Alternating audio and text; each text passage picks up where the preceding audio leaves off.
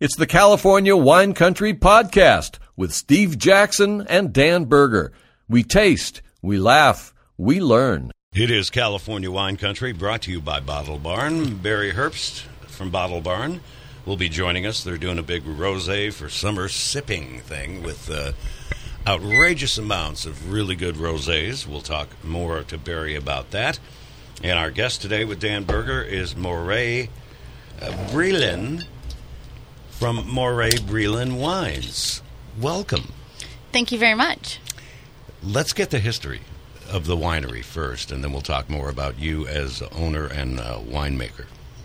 Sure. So it's named after myself, Morét-Brealynn, and I've been in the wine industry for over 10 years. I started in the tasting room at Silver Oak, and from there quickly realized that there was more to wine than just being able to swirl it without spilling. And so I started taking classes. I still haven't mastered that, but go ahead. I'll give you some tips. Okay. And so I started going to the junior college and taking classes there with, and then interning at the San Francisco Chronicle Wine Competition and just reading publications. I drank the juice. I got excited about it. My palate was just starting to get out of the Smirnoff Ice phase, and and so then moving up here to Sonoma County, it was just perfect timing, and it's so easy to be a tourist here in Sonoma. And so I just went from Silver Oak to Costa Brown after a couple of years. Wow. That's a hell of a resume for a young person. Thank you. It was the right place, right time, right attitude. And so I went to Costa Brown. Dan and Michael were still there. It was after the first sale, and I left shortly after the second. But my job there was to just send Dan and Michael out into the world and promote Pinot Noir and KB, and also do internal events and help them with tastings, shipping out wine. Oh, I ship so many bottles all over for all their different events. And so that was actually my first exposure to production. At Silver Oak, everybody has a hat and you know what you're doing. But at KB, it was 12 people. And so we wore a lot of different hats. And so I would set up for Dan and Michael's tastings. And while I was there, I'm talking to Julian Housepian, who's the winemaker now, but he was the cellar master at the time. And I'm like, what are you doing today? What about those grapes you brought in yesterday? Have you ever forgotten about a tank? I was just kind of this little sister that would pop around and ask them questions. I loved that camaraderie and that energy around the fruit. And he was kind. He would answer, and then after a bit, he'd, okay, it's done. And I would go sort fruit. I would clean their kitchen. Oh, it was always such a mess. We know those intern kitchens during harvest, but that was my way of contributing because I was not going to wake up early. I am still a night owl, and so now I say that I wake up early for grapes or golf. Otherwise, you'll hear from me around 9 a.m. They can get a hold of me by noon these days. If you're lucky. If they're lucky. Morét-Brealynn.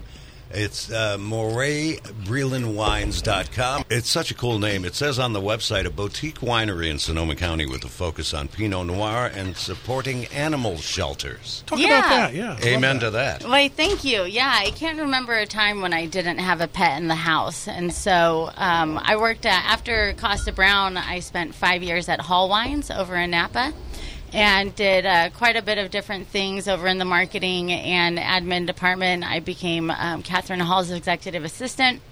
I was the virtual happy hour producer in 2020 and 2021. Virtual happy hour, yeah. Well, yep, the year when we all had to pivot, and so we, we're all twiddling our thumbs, and our team got together and we created the idea of our PR going out and finding just any kind of A, B, C-list celebrity that would talk to us, drink our wine and talk to us. I'm surprised you didn't call us. She didn't go down to Z. She stopped at C. And so by the end we had Tina Fey, the cast of Schitt's Creek. We had Ed O'Neill, Martin Short, Wow. countless music artists and athletes, all of the desperate housewives of whatever big city. We could get them to do quite a bit with wine. And have you seen Desperate Housewives of Pengrove? No. Oh, it's one of my favorite shows.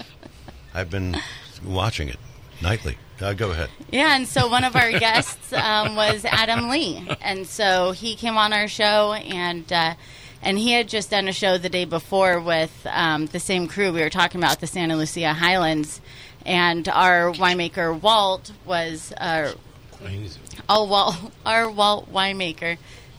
There's some Pictionary going on here, or charades. We're trying to get Barry a glass. Barry just joined I thought us, he was everyone. asking for a corkscrew. Yeah. A corkscrew. Oh my gosh! I'm getting a signal from Harry, which is the weirdest one I've ever seen in 50 years of radio. I was matching Joe's early one. Do you remember that one? There's so many like weird Jackie Mason's signals fingers. I'm getting these days from you guys.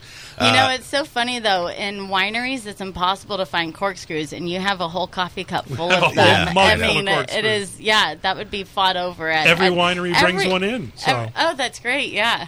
Well, Where's yours? My wines are screw cap. Well, there you go. There you go. No My special favorites. tools necessary. Thanks to Exactly. Ray. Thanks to Ray, Randall talk Graham. about your a little more about how you became such a good winemaker, and how did you mentioned the places you worked, which are amazing. Thank you. But how did you go to UC Davis or Fresno, or no? I mean, you just learned how to make wine from working at great wineries. Yeah, while I did live in Davis, I was the teen center director for the city of Davis. Oh, cool. So, yeah, that was my previous life. I was a big kid. Kind of just got to do whatever I wanted to do. I wanted to do inflatable jousting, so I set up events for that. Hey, kids, we're inflatable jousting today. I've been in one of those hamster balls. We would make strawberry shortcakes. I would... am I allowed to swear? No. I would kick their butts in pool. That's better, yes. You can say kick their ass in pool. I don't care. And so it was great. I was a psychology major at Sac State and a minor in government. I thought, people in the government are everywhere. They'd be easy to find a job, and that's not true. I should have majored in business or marketing. But so I ended up with teens, and then I moved here to Sonoma County to be the teen center director for the Boys and Girls Club in Healdsburg. And then, just went wine tasting all the time and found wine and started to focus on that. But I worked with Adam Lee, or I work with. And so Adam Lee, explain. Adam Lee, previously of Siduri, and now focuses on Clarice, Beaumarchais. We have Busy Signal, Dial Tone, and we consult for quite a few different people on their Pinot Noir program. More recently, Rombauer, they came out with a Pinot in March, and we're the consulting winemakers for that from the Santa Lucia Highlands. Our Busy Signal and Dial Tone are from Santa Rita Hills in Santa Barbara County. Lots going on. We're going to La Roque and going to go check out some fruit there. So lots of things happening. And so working with Adam, I was walking the rows and tasting the tanks and doing everything he was doing. And there was just something that I wanted to do too. And so I started in the Russian River. That was my first aha kind of wine. The first wine that I spent over grocery store prices on. And, it was like, $50? What? I make $7 an hour. Nope, this one's special. Like, I wanted it. And so I started with 4 tons of fruit in the Russian River Valley, the single vineyard called Lakeview, farmed by Jim Pratt out in Green Valley near Kiefer Ranch.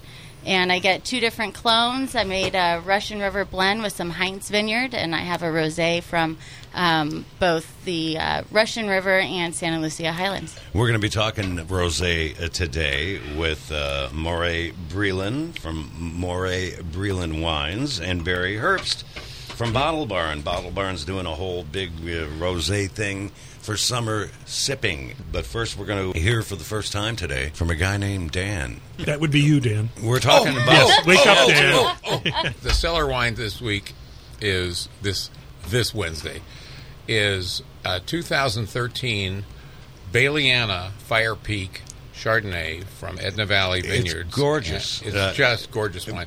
And it was made by Christian Rogenau, who is one of the great winemakers in America. And he was French trained and works in California now. He's at Light Post Winery, which is technically, well, it's in Morgan Hill, basically. His wines are really, really strong. And the connection between Christian Rogenau and Morét is amazing. And I never thought of it till just the second. 13 degrees of separation. Yeah, 13. Yeah. No, the connection is amazing. And you'd love to meet him because he's a fabulous French trained. And what's really the connection between the two of you is that how neither one of you is afraid of acidity. These wines, all of your wines so far have shown a personality based on acid, and that's a critical determining factor in quality these days because so much of California wine is too soft for me. So there you go. Well, thank you. Nobody uses the word on this show acid more than Dan Berger. In fact, he uses the word acid more than I did in college. If you get my your drift. personality built on acid, right? Well, for years we called this show NPR on acid. Nice.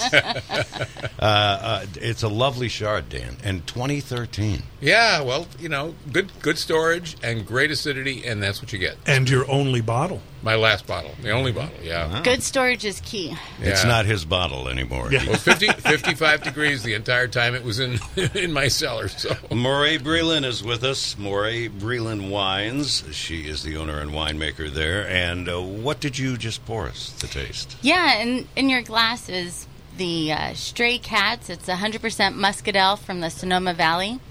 And Peg Melnick just wrote that up as one of the top 12 summer whites to stock up on. And Barry just brought in a case at Bottle Barn. I delivered it there this afternoon. Yeah, personal service. It's nice. that's a delicious lovely wine. Yeah. Absolutely Thank delicious. you. You never see Muscadel made as a single varietal. You never see it. Yeah. It's always blended. Explain into what Muscadel is. Well, it's a third variety in Bordeaux. It's usually blended with Sauvignon Blanc and Semillon to make a white Bordeaux blend. And in this case, it's 100%. I'd never tasted it as a single varietal before. It's delicious wine. It's really great. And its acidity, it's got a little bit of that sort of grapefruit pith character. And the personality of the wine is very straightforward and very simple, but very delicious and great with seafood, especially things like scallops. Mm-hmm. And there's a case of it at Bottle Barn, right, Yeah. Barry? Yes, there yeah, is. Barry. Yeah. Talk about this wine. Find it at Bottle Barn. Yeah, so this, you were saying it's white Bordeaux varietal, but it's got enough body it would handle like an oily fish, like a heavier, full body. Sure. Whereas a lot of Sauvignon Blanc and Semillons are crisp and angular. This wine is really rounded out, and the acid really supports it. I want a bucket of steamed clams right now. Oh, there you go. That's perfect for this. Yeah. Absolutely. You guys are taking all my talking points. Yeah, exactly. That's exactly everything that I say. Yeah, stone fruit dry, too. You don't really see muscadels as dry, and also, as Dan mentioned, 100% on its own. So I think the color is beautiful, but what I think is most striking is that handsome orange kitty on the label, and so Popping out that's at my you. that's my cat Simba, and so this wine benefits animal shelters. It's part of my stray wine series, and I also have a stray dogs, and my dog Stout is on that label, which is also carried at Bottle Barn. You may have already mentioned this, but I'm not here. Where did you grow up? Oh, the small little town called Patterson. It's in the Central Valley along I-5. You blink and you missed it, but you've definitely driven by it on your way to L.A. Oh, yeah. It's the town you say, here comes the nice little town, wasn't it? That was it. Yeah, you missed the exit, and you have to go another 10 minutes to get to the second exit. Yeah, you stop for coffee, gas. But when I was growing up, it was an agriculture town. Apricots, we were the apricot capital of the world. And it, I grew up there, very small town, 10,000 people or so. And my Patterson Irrigator, my hometown paper, just came up this past weekend to interview me and talk about Cool. what I'm doing, and it's not apricots, but it's still agriculture. Yeah, kept it in the family. I like your wine better than apricots. Apricots. Well, there's the apricot fiesta every year, the first weekend of June. Close down the circle. Dan, talk more about this. Muscadelle. Yeah, Muscadelle. Spell that first. Muscadelle. It's a correct. a subvariety. It's a subvariety in the Bordeaux region. It grows elsewhere as well, usually as a blender. In fact, like I said, I've never seen it before as varietal, but I think most interestingly, if it's made as a varietal, and now that I know that it can be, it can be really fascinating. It is different from anything else I've ever smelled or tasted, but it's not unique in the sense of non-mainstream. It is somewhat mainstream in terms of the aromatics you get. It's a classic white Bordeaux style wine, but without any of the Semillon. Yeah, this would fit in nicely between Sauvignon Blanc drinkers and Chardonnay drinkers. It's, I agree. neither heavy one direction or the other. Right. I think both sides would like the wine. Yeah, And I was tempted to add in about a couple of gallons of Sauvignon Blanc, but I was really kind of doing a reverse, because usually it's 5% Muscadelle and instead of the Sauvignon Blanc. But I still really love the idea of just seeing it 100% and seeing how that aged and that was, and so I'm glad that Dan's a fan. You've never before had 100%. Yeah, No, me neither. Never. I've never really. no. Never seen it. Fascinating. Did I you mean, mention these are 120-year-old vines too? Yep, You already said that? 120-year-old vines and only That's 65 crazy. cases made. Amazing. What else has thou brought? Well, let's go a shade darker and get to some rosé. So I have a rosé 2021. It was my inaugural vintage, and it's what I I only have left at Bottle Barn with Barry, and then it's by the glass at the Fountain Grove Club. And so it is 50% from my Russian River Valley vineyards and 50% from the Rosella's vineyard in Santa Lucia Highlands. It's made with a couple of different techniques. I get the free run juice just from the grapes pressing on top of each other from the vineyard to the winery. So minimal skin contact. And then I do the Saunier bleed as well. The who what? Yes. Geek alert. Yes. Geek alert. So the Saunier bleed, so about 36, 48 hours after the grapes have been on the skins, or the juice has been on the skins, I bleed off a small amount of the juice and put it into neutral barrels to ferment that. So it has some skin contact. That's what gives us the pretty pink color. That is wonderful. But in 2022, my next one, that has those two as well as 7 days on the skins in brand new oak uprights from the Gary's Vineyard in Santa Lucia Highlands. We're going to talk more about the rosé situation for the summer that you guys are doing at Bottle Barn. And how many rosés are you guys featuring right now? I think we're in the 60, 70 range right now, and Wow. we'll probably peak out over 100. Most years we get over 100 at some point, and I don't think this will be any exception. And as the weather gets warmer, we'll carry more labels. That's when people want to drink rosé. The Morét-Brealynn Rosé is the third shelf down on the far left. Yeah, that's right. Well, it used to be a stack, but you're running out. When Yeah. the new one comes in, we'll get it stacked again. It'll be Yeah. easy to find. So the 2021 and the 22, I compare them to sisters. They they're made the same in neutral barrels and for 2 months, 3 months, bottled in December. But they have a little bit of a different genetic makeup. The 22 is from the Santa Lucia Highlands, the Gary's and Rosella's Vineyard, where my 21 was half Russian River, half Rosella's Vineyard. So a little bit different, a little darker color.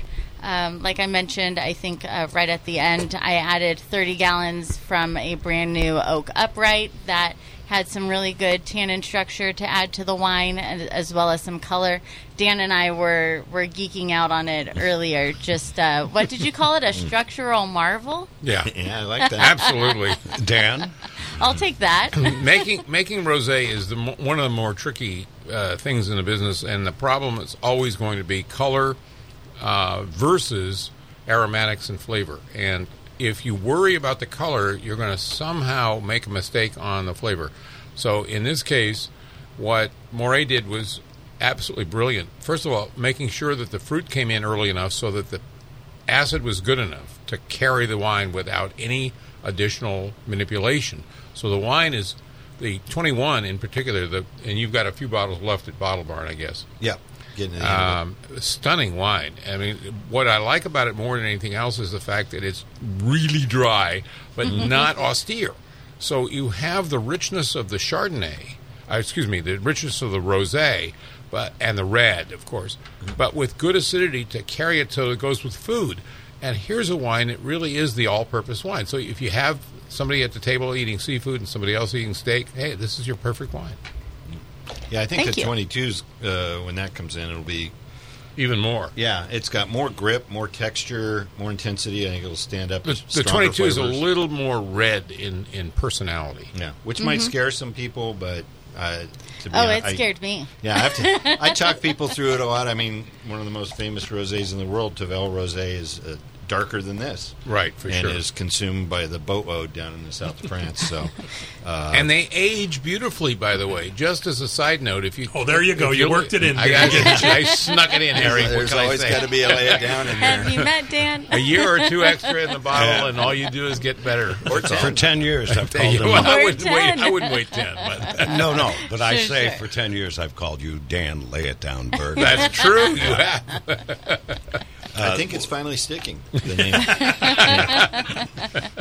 He's given enough examples. He's legally changed his name. I saw his It's on his driver's license. license. Yeah. So what do we have left to taste? So I have my 2 Pinot Noirs, my inaugural release, also available at Bottle Barn.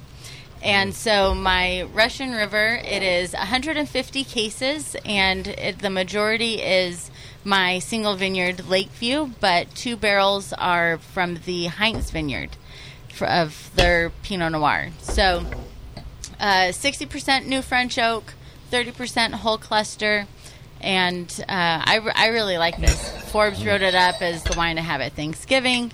It's gotten multiple 90, 91 point ratings from various spectator, bloggers, critics, things of that sort, and those fun people that we love. I'm interested to hear what your thoughts are. One thing I should mention, these are all screw top wines, which I am more and more hearing from customers that they really like it. They don't want to futz around with the You corkscrew. They want to just get to it.